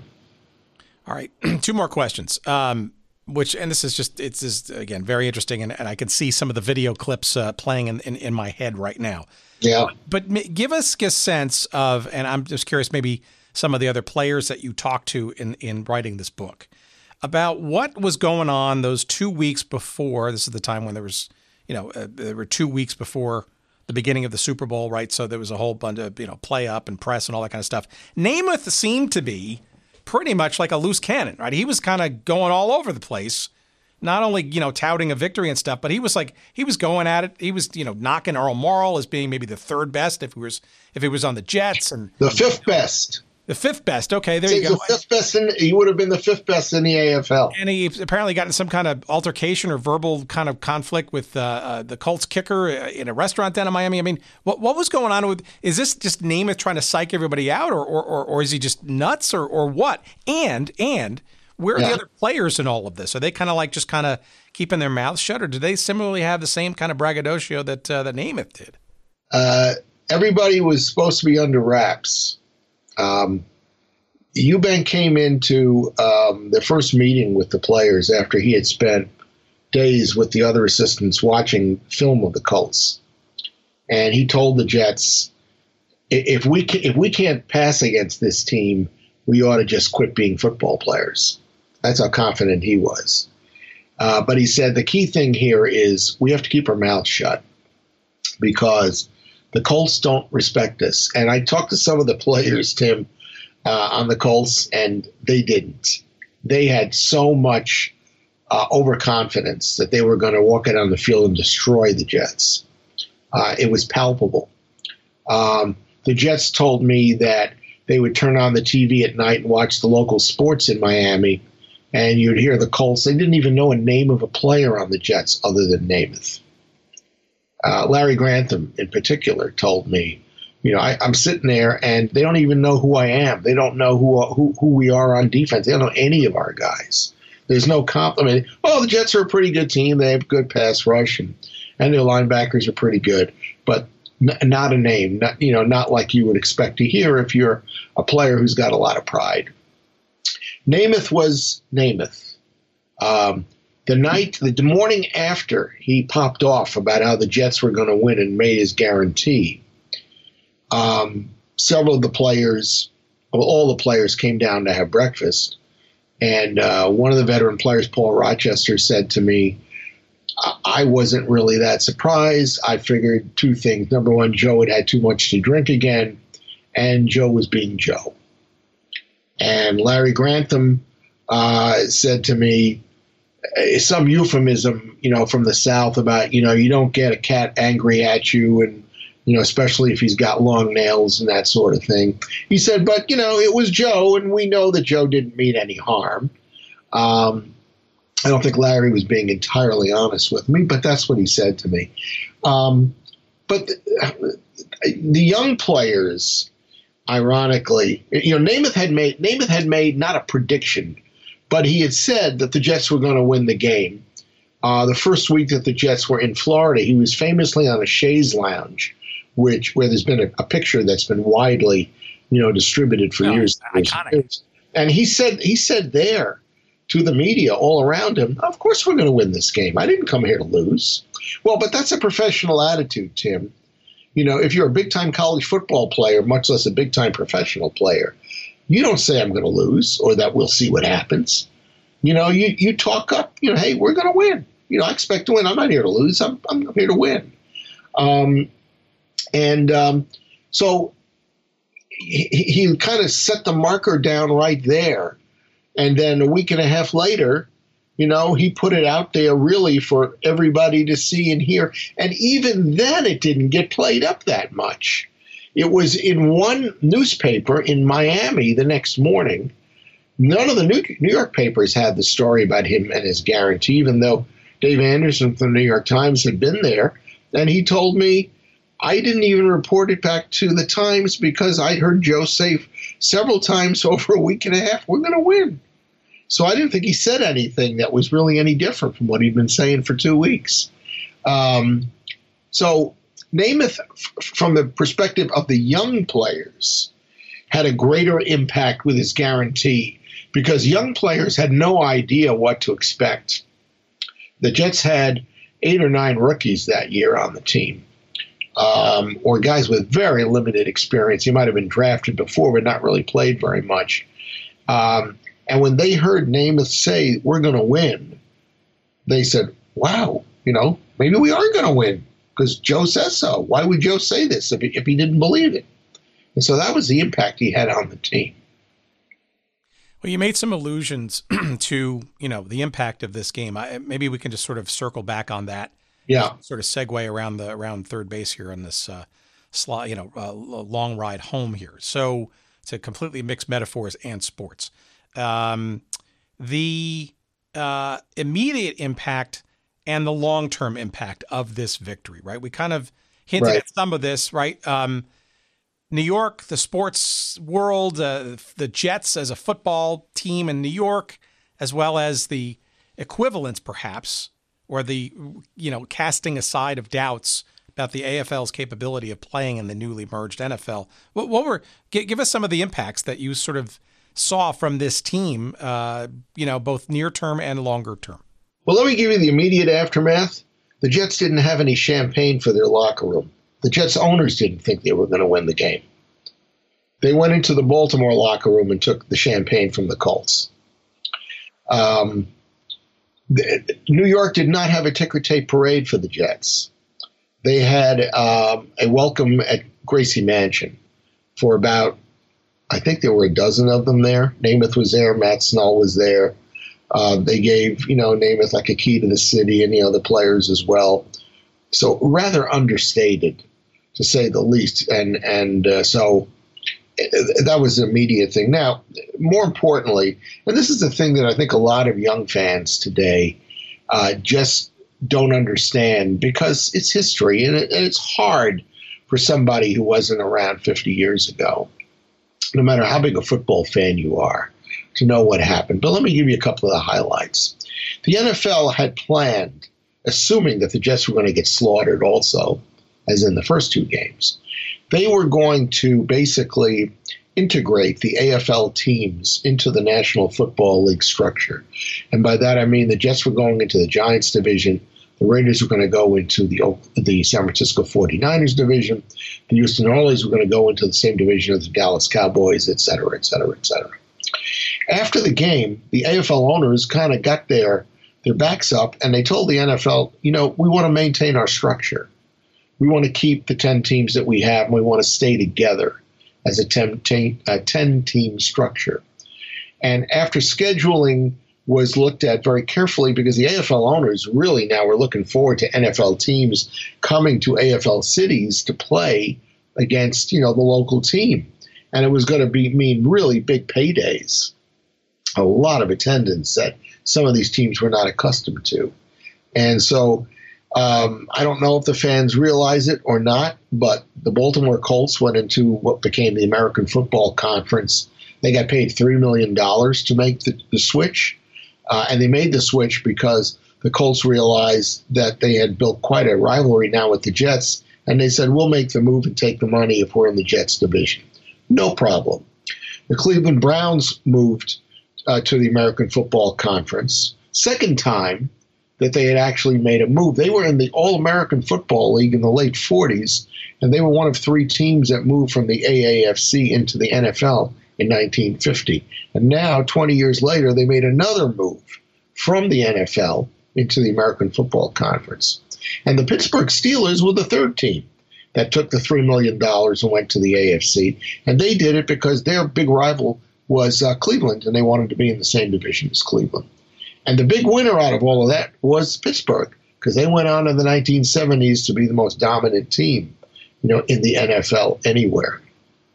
There was a couple of other things that the Jet players told me, and it's really hard to put your finger on it and say this definitely would have happened. But Jerry Philbin and Bob Talamini, 2 of the really veteran players on the Jets, told me that in the 2 weeks before the Super Bowl, the rumor that was running around the locker room was that the NFL, if the Jets got slaughtered, the NFL was not going to take all 10 of the AFL teams. They wanted to eliminate, ideally, 2 of the really financially strapped teams from the AFL. Well, the 2 most financially strapped teams in 1969 were the Boston Patriots and the Denver Broncos. So imagine how NFL history would have changed if those 2 franchises had been dissolved, if they had paid off those owners to go away and those teams had not moved into the NFL. Where would Tom Brady be today? And where would John Elway have played his football all those years if there was no Denver franchise? Just a fascinating thing to conjure up. Salaries went up pretty significantly after that game because CBS wanted to retain its contract with the NFL, and they did. NBC was determined to keep its contract with the AFL. And for years, 3 or 4 years, Pete Rozelle had been trying to get one of the national TV networks to have a Monday Night Football game. And famously, he had gone to CBS, and Bill Paley, who was running CBS, said to him, let me get this straight. You want me to take Lucille Ball off the air Monday night so you can put a football game on? There's no way I'm going to do that. Well, after the Super Bowl, ABC really was intent. They were going to get into the football business. And so they agreed to pay and become Monday Night Football. And that's how Monday Night Football came to pass, because of Super Bowl III. And those are just some of the things that took place because the Jets pulled the greatest upset in Super Bowl history. All right, last question. Give me a sense of, and that's amazing, and it's a very interesting pivot in history of the sport, right? Of the people that you talk to, give me some flavor of some of the more, shall we say, unsung heroes, maybe, of this team, and maybe not just that year, but maybe some of the players that have been there for some time, toiling away in the shadow of Joe Namath. I'm going to answer that question in 2 different ways. The very first phone call that I made, and by the way, I was kind of naive. I figured I'm just going to call these players up and they'll talk to me. It didn't even occur to me, how am I going to find these guys? Well, we figured out a system to do that, so we started calling around. And the very first guy that I called, just by chance, was Curly Johnson's home. He was the punter. And in those days, back in the 60s, because there were only 40-man rosters, he was also the backup fullback, the backup tight end. And he could also play quarterback. He was like the fourth quarterback. You couldn't have a specialist, a punter, a place kicker, or whatever, who couldn't play other positions. So I called him up. His wife answered the phone, and I told her who I was. I said, I'm a fan. I'm not a sports writer. I've been a fan since 1963. And I remember this about your husband. And I'd like to talk with him about his Jets career and about the Super Bowl. Now, I didn't know, but I found out immediately that Curly Johnson, and this is 4 years ago, had a very bad case of CTE. And he'd been afflicted with it when he was 60, and he was now close to 80. And he could hear, but he couldn't really talk very well anymore. And she said, no problem, I'll tell you all the stories. But before she started to tell me the stories, she covered the mouthpiece on the telephone. And she said, Bob, just give me a second.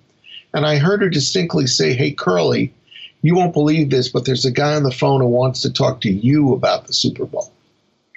And she told me that Curly Johnson had been waiting 47 or 48 years for anybody to ask him what happened that day and that year. And although I never heard that directly from any other player, the inference was there. Like, what? You want to talk to me? You don't want to talk to Joe? You want to talk to me? And that was the whole intent of my book, to talk to them. Unsung heroes. There were so many terrific players on that team. My wife told me I was having too much fun talking to these guys, and it's probably true. Jerry Philbin, who was one of my 2 favorite players, Emerson Boozer was the other. And ironically, both of them were probably the 2 toughest guys to get to talk to me, because they both immediately hit me with the thought that they had told their stories so many times over the years that they didn't really think there was anything new. And I said to both of them individually, let me tell you what I want to talk to you about that I remember about your career. I'll bet you've never been asked about it, or you certainly haven't been asked about it in 40 or 50 years.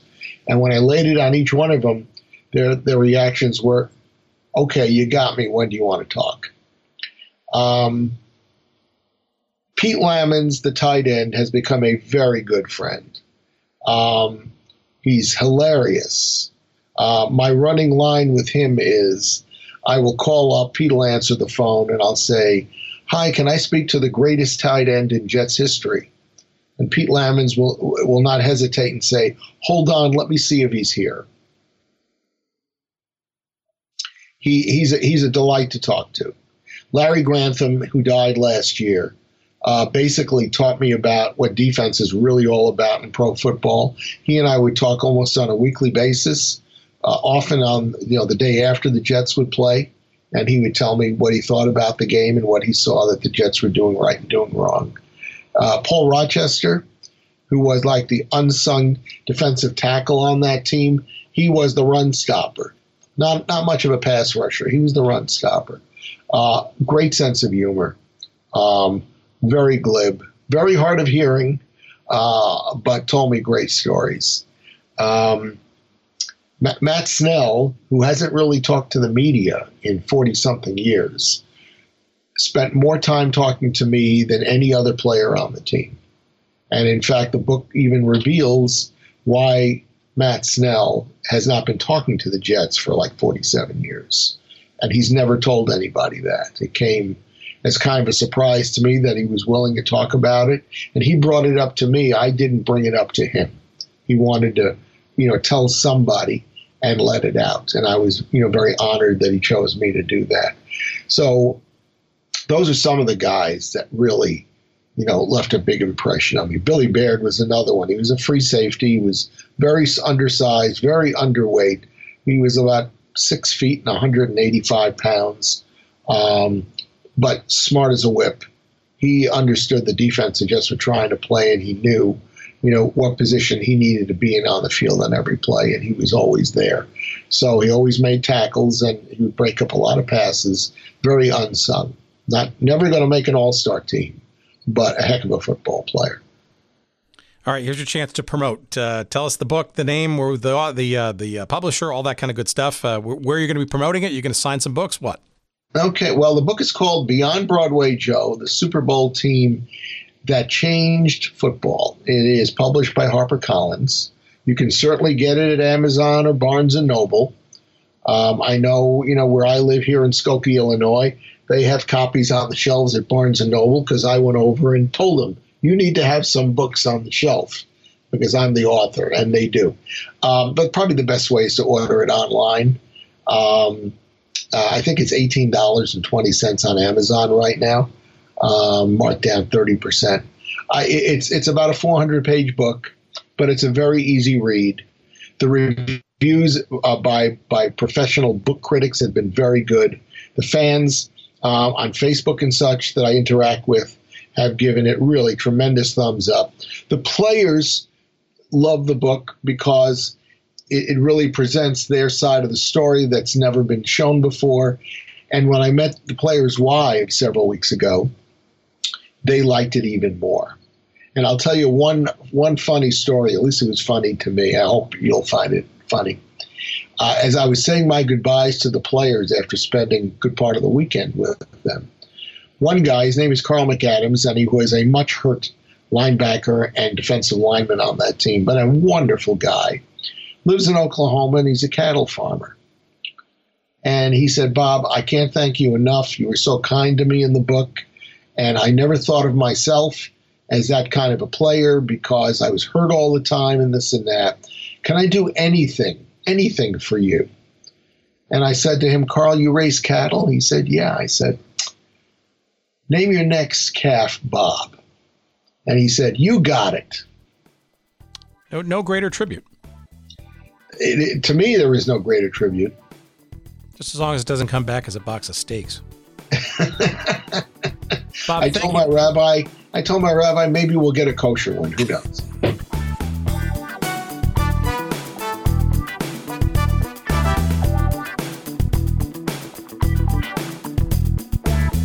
All right. Thank you to Bob for a interesting conversation. Those Jets, I know it's a painful topic, right? Especially as we're recording this in early November. We're about 2 months away from what should be remembered lovingly as a great anniversary, the 50th anniversary of that amazing New York Jets Super Bowl III championship. And as you heard in our chat sort of near the end, the topic of how this team from 69, or actually the team of 68 and the championship won in early 1969,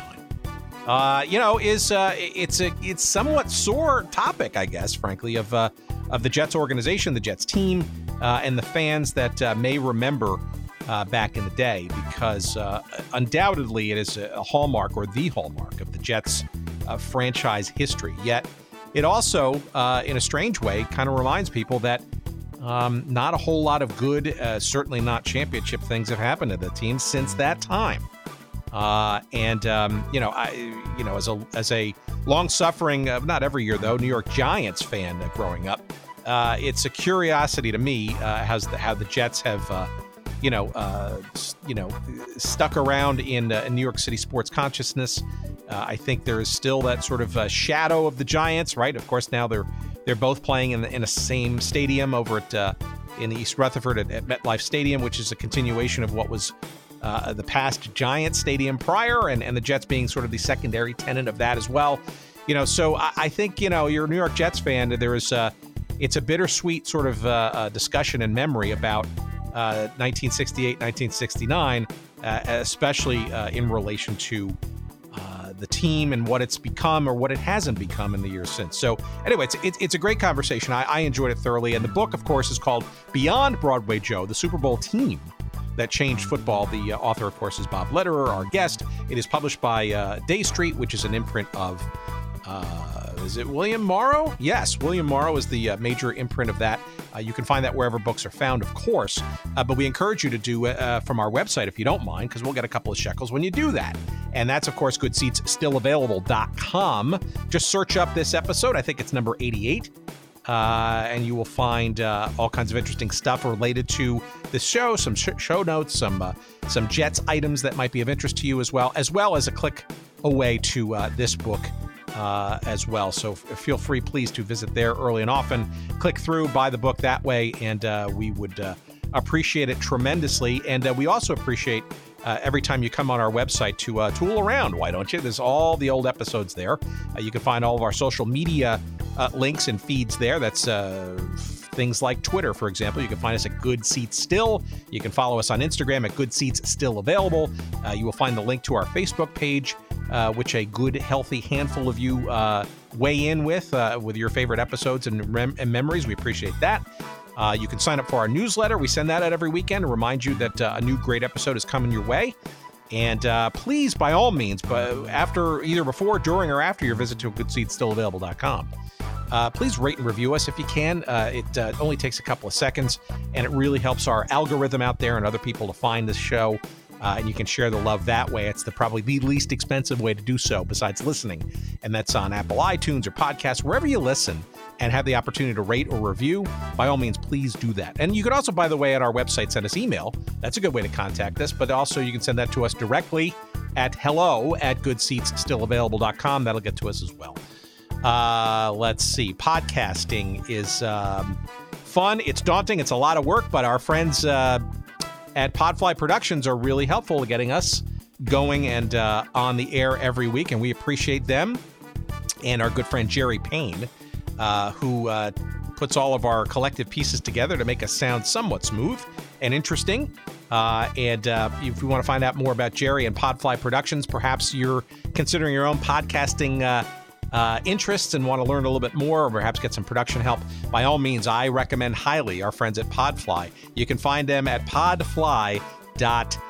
All right. Thank you so much for listening. We appreciate to no end your listenership.